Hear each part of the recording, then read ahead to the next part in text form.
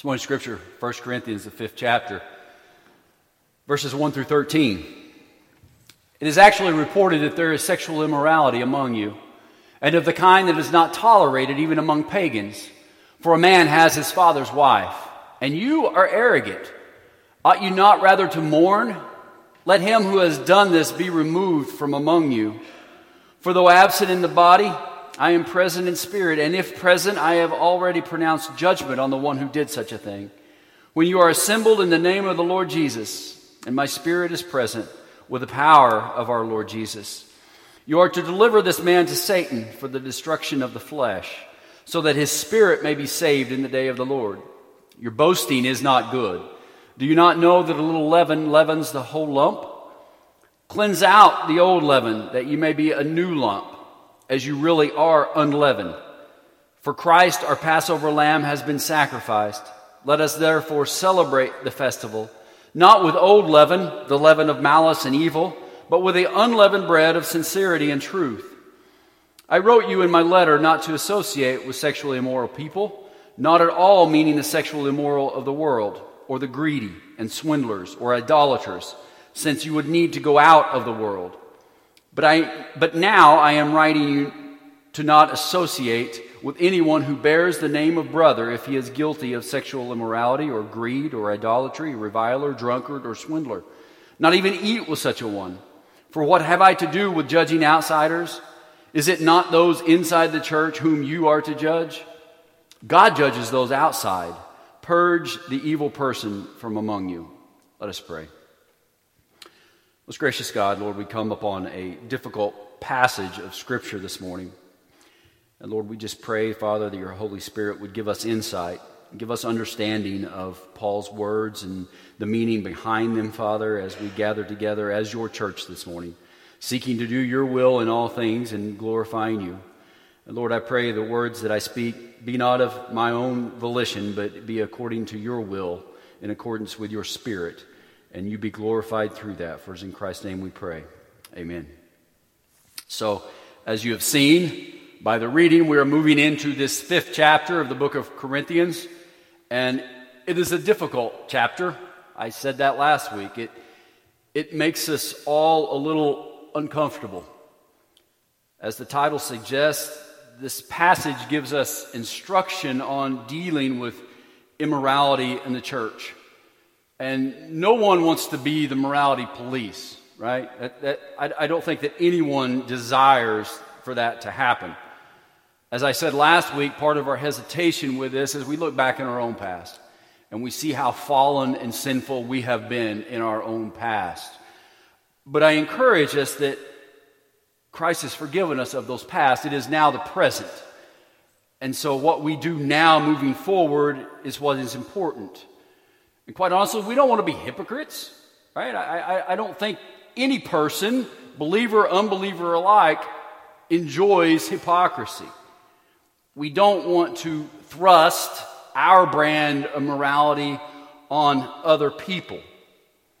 I think we can take a lot of guidance from the passage we looked to a few weeks ago when Paul encouraged and instructed the Corinthians, don't look beyond what is written. Don't deviate from the Word of God, because there's danger in that. Because then you can get into, well, I think this is right, or I think that is right, or this is wrong, is that is wrong. And then it just comes down to the whims of men and women, right? But as long as we stand strong with the Word of God as our instruction book, I don't think that we can go wrong with that. And that's what Paul encourages us to do. I want to make clear this morning that I'm as uncomfortable with this as any of you may be. I don't find myself to be any better than anyone else in any way. I'm not trying to make people conform to what my belief of right or wrong is. And I want that to be clear. When I agreed to lead this church some 9 years ago, I committed myself to preaching and teaching God's Word, regardless of how uncomfortable it makes me or how uncomfortable it makes us as a church. And even though I may want to avoid part of it and my flesh cries out not to speak about it, I simply cannot do that. And wake up to God each and every day. Now, I suppose as we look at Paul's teachings here in this 5th chapter, we can see them as being unkind or unloving in some way. But as we're going to find out at the close of this, that's not correct at all. And as I alluded last week, we can see it as unloving and unkind if this world is all there is. If all we're doing is living this world and we have no belief that there is an eternity awaiting for us, then I can see how that would work. But it doesn't work if we have the deep-seated knowledge that there is an afterlife and that eternity is way more important than anything we feel or unkind or unjust or not fair in this life. And I think that's the proper perspective. I think that gets me beyond that uncomfortable feeling of this type of situation.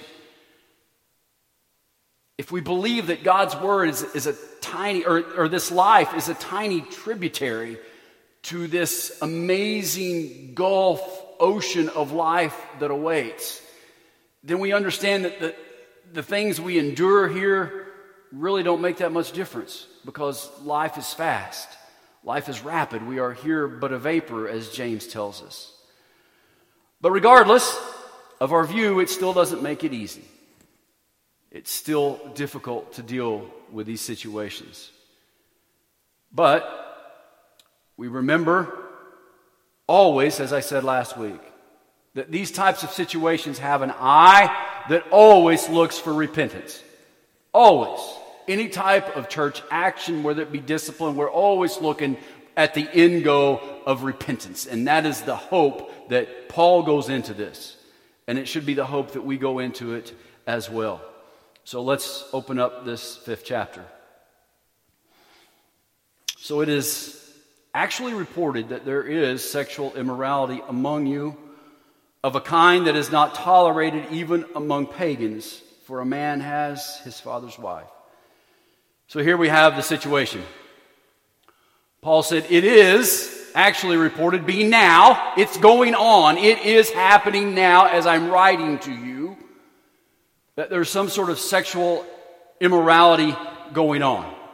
It wasn't the case that it had happened in the past and they had repented and moved forward. That wasn't the case at all. It was going on in the church at the time Paul was writing about it. Then he goes on to say that it is of the kind that is not tolerated even among the pagans. Even unbelievers don't tolerate this type of activity. And he says that a man has his father's wife. For a man has his father's wife. Now, that was unlawful in the Old Testament, New Testament, everywhere. But Paul says it's such a situation and so wrong that even unbelievers don't think it's right. People that don't even believe in God think that this is improper. And if you look at this situation, you can reference it back to Leviticus 18. And God deals with incest in Leviticus 18. Verses 6 through 9. None of you shall approach any one of his close relatives to uncover nakedness. I am the Lord. You shall not uncover the nakedness of your father, which is the nakedness of your mother. She is your mother. You shall not uncover her nakedness. You shall not uncover the nakedness of your father's wife. It is your father's nakedness. And you shall not uncover the nakedness of your sister, your father's daughter, or your mother's daughter, whether they brought up in the family or in another home. So we have a lot of scenarios here in Leviticus. And they're unraveling these scenarios to deal with incestual type activities. And if you recall, there was a nakedness in the Bible that happened before this, and it's a little confusing and hard to deal with. Anyone remember what that was? Noah? Somebody said Noah, you're right. It was Ham and Noah, right? So Ham went in, and there Noah was, and we have the nakedness of Noah. Exactly what that consisted of, I'm not going to go into a deep study today, but I will tell you this. I think the language is quite different because Ham saw the nakedness of Noah and did not uncover the nakedness of Noah. So I think there's an important distinction there. I'm not going to chase that squirrel, but I just wanted to add that because it comes to my mind whenever I read this. But he says here, you shall not uncover the nakedness of your mother. She is your mother. So clearly, he refers to one being your mother. And then he refers to another person being your father's wife. Now, there's some debate on who this gentleman is living with or having relations with that's in the church at Corinth. Some would say it's his mother. Some would say it's his stepmother. I believe it's his stepmother because of this. If you look at the way that they speak of this from Leviticus, you shall not uncover the nakedness of your mom, your mother. Clearly they set that out. And then in verse 8, he changes it up. You shall not uncover the nakedness of your father's wife. Different people, and I think that's why it's referenced in Corinthians the way that it is. Still sick and twisted, right? Don't get me wrong. But I don't believe that it is this gentleman's mom for this very reason. So let's jump back then to chapter 5. So he says, even the pagans believe this activity is wrong. Clearly, it was wrong for the children of God due to that Old Testament law that I just read to you all. So we're going to see now, he's saying there's something going on. There's sexual immorality in the church. Not even the pagans tolerate this activity. And for a man has his father's wife. So he explains to us really what's going on. But then we're going to jump and see what the church is doing about it. And you, the church at Corinth, you are arrogant. Ought you not rather to mourn? Let him who has done this be removed from you. So Paul accuses the church of being arrogant, of being puffed up. We've seen him do that multiple times throughout these studies. So a man has his stepmother or is living with his stepmother, and the church is being arrogant. It's a little hard to understand exactly what Paul's trying to tell us here, or it was for me anyway. But I think he gives us a hint in the next sentence. Ought you not rather mourn? So he's making a contrast here, right? Arrogance and mourning. So let's take to mourn. I think everyone knows what that word means. And let's look at the opposite of that. What would be the opposite of to mourn? To celebrate? To rejoice. I think that would be a proper contrast. So you should be mourning, but instead you are celebrating or rejoicing. But there still remains a little bit of obscurity as to this notion of arrogance. There's still a disconnect in my mind between arrogance and rejoicing. So let's go back and let's recap what's going on at the church in Corinth. They had taken the name of Jesus. They claimed to be believers. And we talked about this at the beginning. Yet they were still worldly in every way. They were so full of pride and arrogance, as we've seen many times. They would cause divisions between each other based on what teacher they thought was best. They wanted to be rich. They thought they were kings. You remember the irony that Paul gave out to them. There was no shame.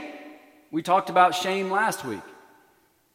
There were things going on in the church that they should have been ashamed of, but they were not.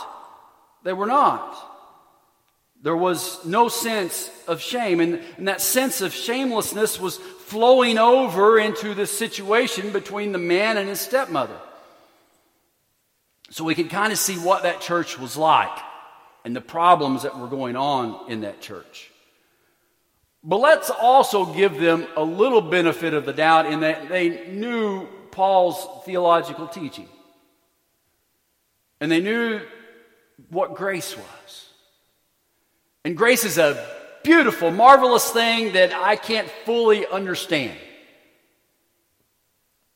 But they at least had a superficial understanding of God's grace. And they knew that they weren't saved based on what they did. Okay? They knew that they were saved based on what Jesus did.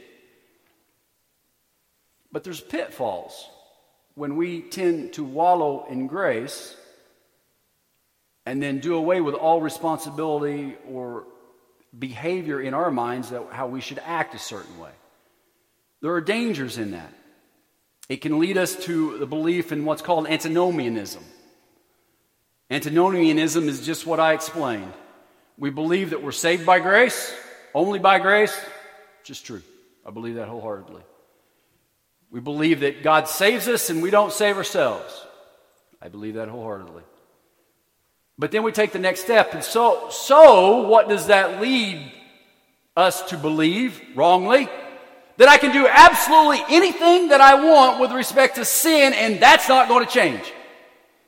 That's a wrong-headed view of God's grace. Paul addressed it, if you remember, when we were in Romans 5. He said, so what do we do? Continue in sin that grace may abound no more, or even more? And his answer was, God forbid, may it never be. May it never be that I have a desire to continue sinning, that God's just going to keep covering up that sin because I'm doing whatever I want. It leads us to the understanding is I don't really have a good relationship with God, that I don't really cherish Him, that my sin's way more important than any type of submission that I want to do from God. And so there is a danger in that. Let's look at that a little bit more. We are under the new covenant, right? And we see that in Ezekiel. We've actually gone through it in this church multiple times. And that new covenant says that we're not required to keep laws to be saved, right? Amen. Praise God for that. Jesus did that for us. But what did God tell us He was going to do whenever we begin in this new covenant? He said, I'm going to take something out, right? He said, I'm going to take out that heart of what? Stone. And I'm going to put in a heart of what? Flesh. What am I going to write on that heart of flesh? His law. His law. If we can do any sinful activities we want and not ever worry about anything, why would He go to the extent of writing on our hearts of flesh His law? That was a dynamic waste of His time. The new covenant is all about me loving and cherishing God and wanting to do what He wants me to do out of that love relationship. Being submissive to God. To work so that my heart of flesh loves Him way more than it loves sin. So He replaced that heart of stone so that we would be freed from sin. We shouldn't want or desire to go back into it, that sin may abound all the more. How can he who has been freed from sin go back and become a slave yet again unto it? Was a question in Romans. Now we go back to that original question of Paul's use of the term arrogant. And I hope that I've hit something there that will help us to understand the arrogance of it. I'm saved by grace. I can do whatever the heck I want to. If I want to bring my father's wife and sit on the front seat pew of the church, so be it. Has nothing to do with my salvation, right? That's the arrogance that Paul's getting at in this church at Corinth. That's why he says, you should be mourning. It's a sad time. We should be mourning that that's the situation. So they were attempting to use God's grace as a license for their sin, and they're missing the entire point. Instead of mourning over and praying over this sin, they are celebrating it very arrogantly. And then Paul tells them what they're supposed to do with this person, right? Remove him from among you. Excommunicate him. Now we have to be careful here. We have to be very careful here. We don't want unbelieving sinners to be kicked out the doors. We want unbelieving sinners among us so they can hear the gospel message and they can accept Jesus Christ as their Lord and Savior and be saved. That's the whole point. Paul's going to elaborate on that in just a little bit. Jesus said, "Come to me, all who are weak and heavy laden, and I will give you rest." Hospitals aren't built for the healthy, right? Hospitals aren't built for those who feel great. But I will also say this. Hospitals are run by the healthy. They're not run by those who are sick, those who are carrying diseases and illnesses with them. So it appears that this man was a member of the church. He was a believer. And he was actively participating in the church at this time. And we're about to see, and we're actually going to see this in the passage that's coming up. And I will submit to you that's exactly why Paul told them to remove him. Paul would have never have told the church to remove him had he been an unbeliever that was addicted or had some sort of sinful problem, was an alcoholic or whatever, was a greedy person or swindler or idolater, you name it. He would have never have told them to remove him. It was only because of his relationship with the church that he told them to remove him.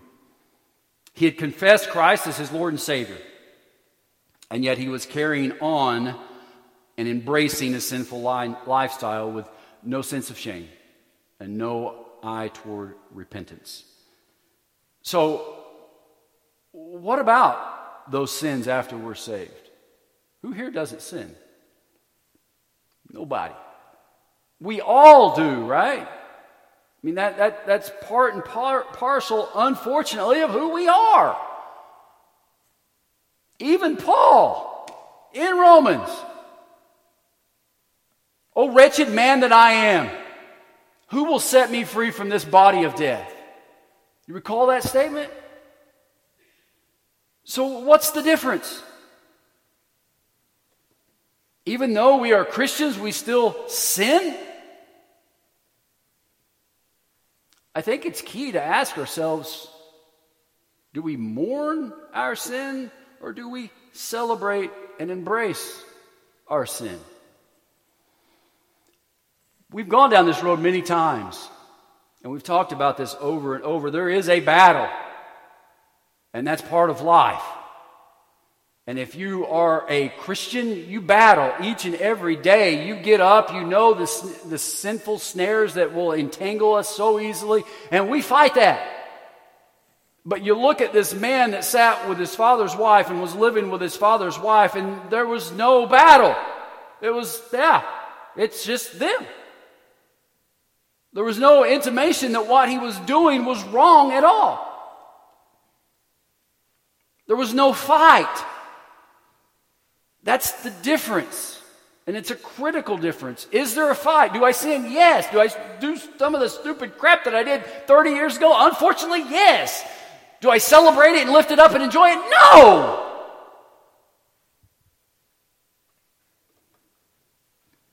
As children of God, we should recognize our sins and fight them every single day. Not to be saved, but because we love God. Because He called us according to His perfect purpose.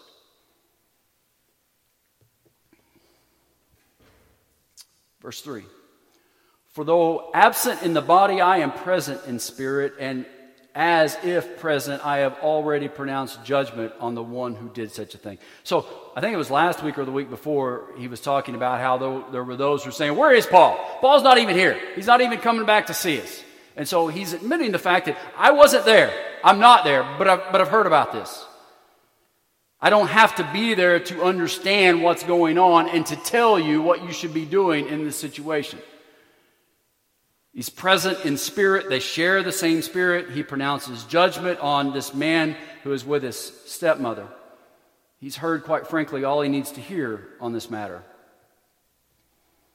When you are assembled in the name of the Lord Jesus, and my spirit is present with the power of our Lord Jesus, you are to deliver this man to Satan for the destruction of the flesh, so that his spirit may be saved in the day of the Lord. So Paul gives them direction now on what they're supposed to do. He tells them how they're supposed to go about dealing with this man.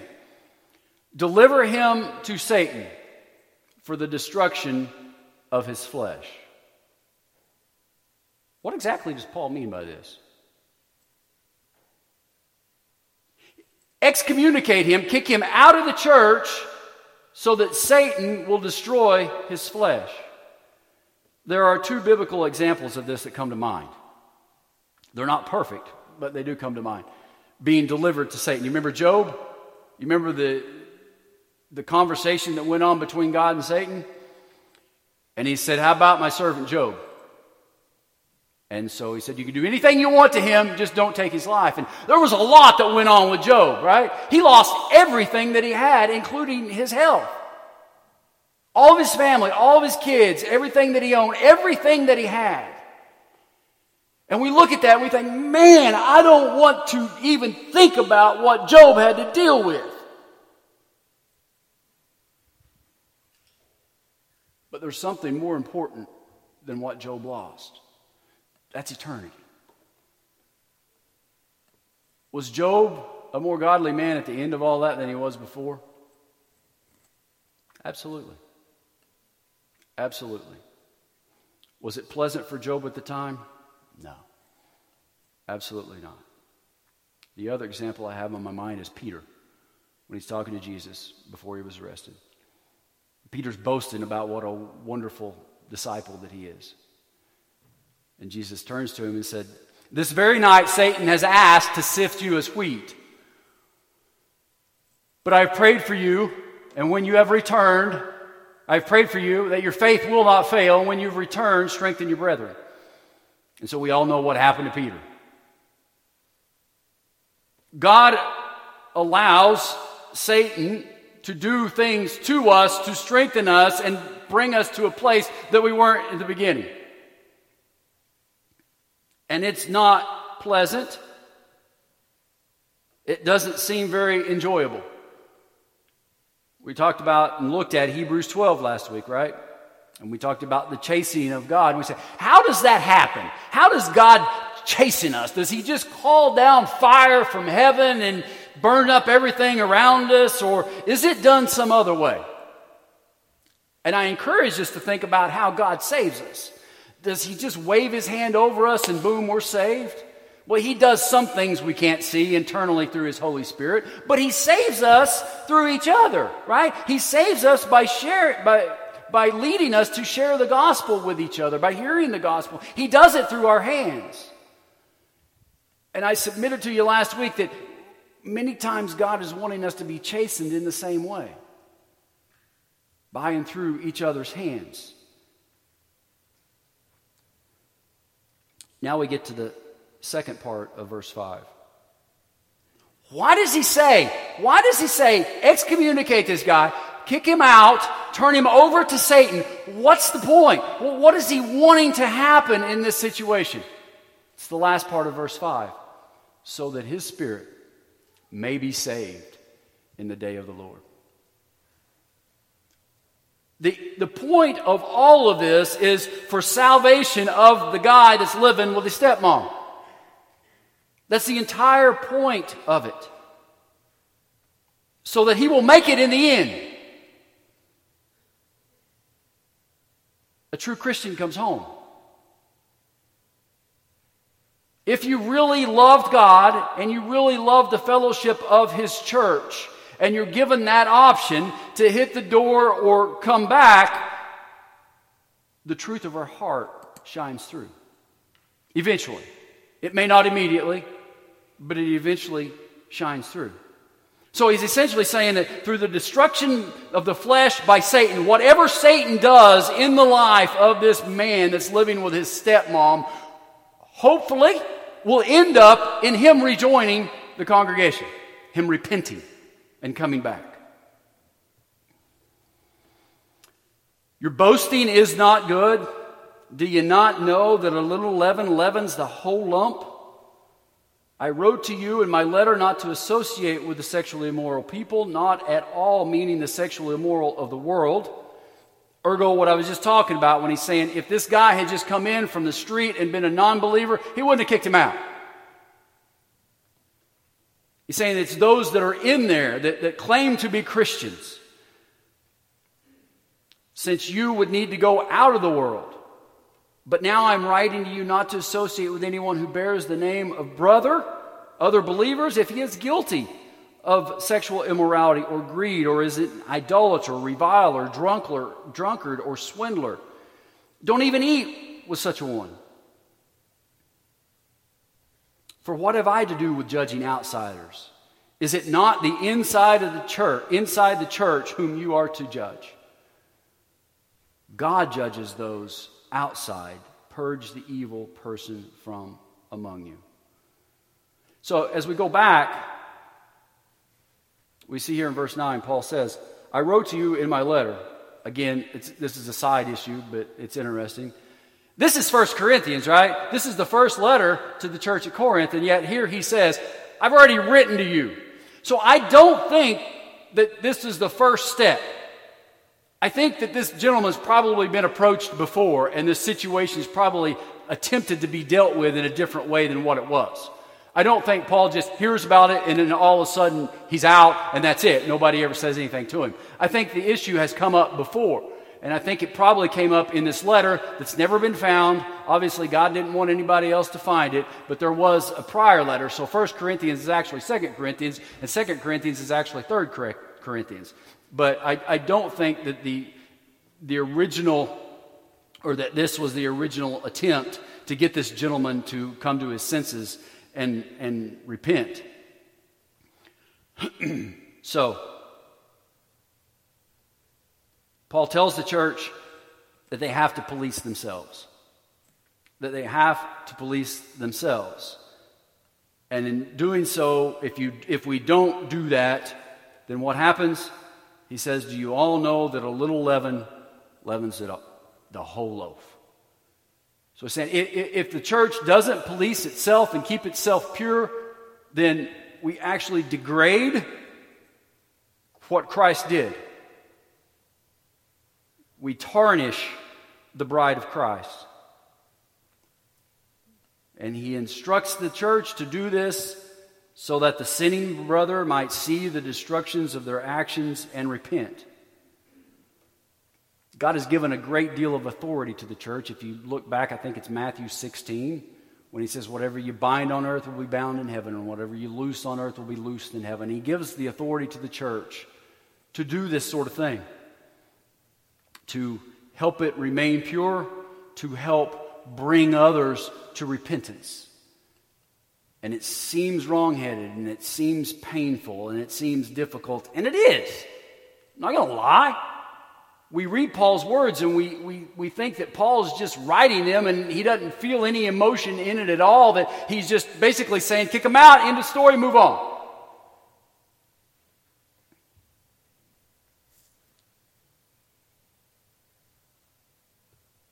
With that in mind, we'll turn to 2 Corinthians, the second chapter.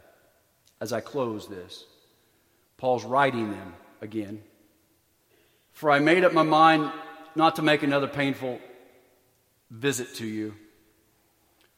For if I cause you pain, who is there to make me glad but the one whom I have pained?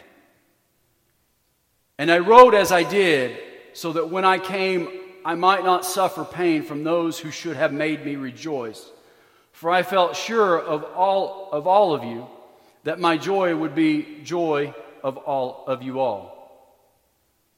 For I wrote to you out of much affliction and anguish in my heart, with many tears, not to cause you pain, but to let you know the abundant love I have for you.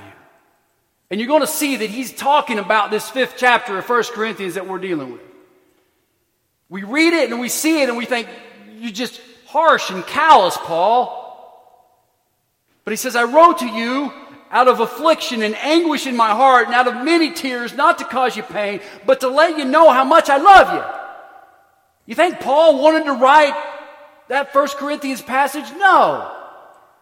He didn't want to write it no more than I want to preach about it. he says he does it out of the love that I have for you. And he says, if anyone's caused the pain, he caused it, not to me, but in some measure, not to put it too severely, but to all of you. For such a one, this punishment by the majority is enough. And now we're going to see beautiful, beautiful change in tenor. So he tells him how much he loved him, how much he really didn't want to write that. But that was what he had to do, and it's what they had to do. And now he jumps into verse 6. For such a one, the punishment by the majority. They voted to excommunicate him by a majority. So you should rather turn to forgive and comfort him, or he may be overwhelmed by excessive sorrow. So I beg you to reaffirm your love for him. He came back! He repented. It worked. It was full of pain, sorrow, and grief, and anguish, and everything in it. But whenever given the difference and he was turned over to Satan, he came back. Now Paul's telling the rest of the church, hey, it's in his past. Don't continue to hold it over him. He's repented. He's been forgiven. He's clean. Move forward. If you continue holding this over his head, it's going to cause bad things in his life and his relationship with Christ. What a beautiful picture. What a hard picture. But as I said in the beginning, this is always the goal, right? That they come back. That they love God more than they love sin. It's always the goal. And when they come back, love them. Love them always. But show them how much love you have for them. Amen? Let us pray. Heavenly Father, Lord, we thank you for this difficult passage in 1 Corinthians. Lord, and we see, as Paul explains in 2 Corinthians, how difficult it was for him to write this. How difficult it was for him to share those words with the church regarding another brother. But Lord, we see the beauty in you fulfilling what you asked Paul to do, and you being faithful in that. And Lord, as we grapple with it ourselves, Father, we just pray that we always remember that the goal is repentance. And Father, help us to be self-policing, that we don't tarnish your beautiful bride, that we work to make sure that she remains as clean as we possibly can have her, Father, so that she is ready when Christ returns for her. Lord, we just give you all glory and thanks. For it is in Christ's name we pray. Amen. Let's all stand, join together, sing the closing.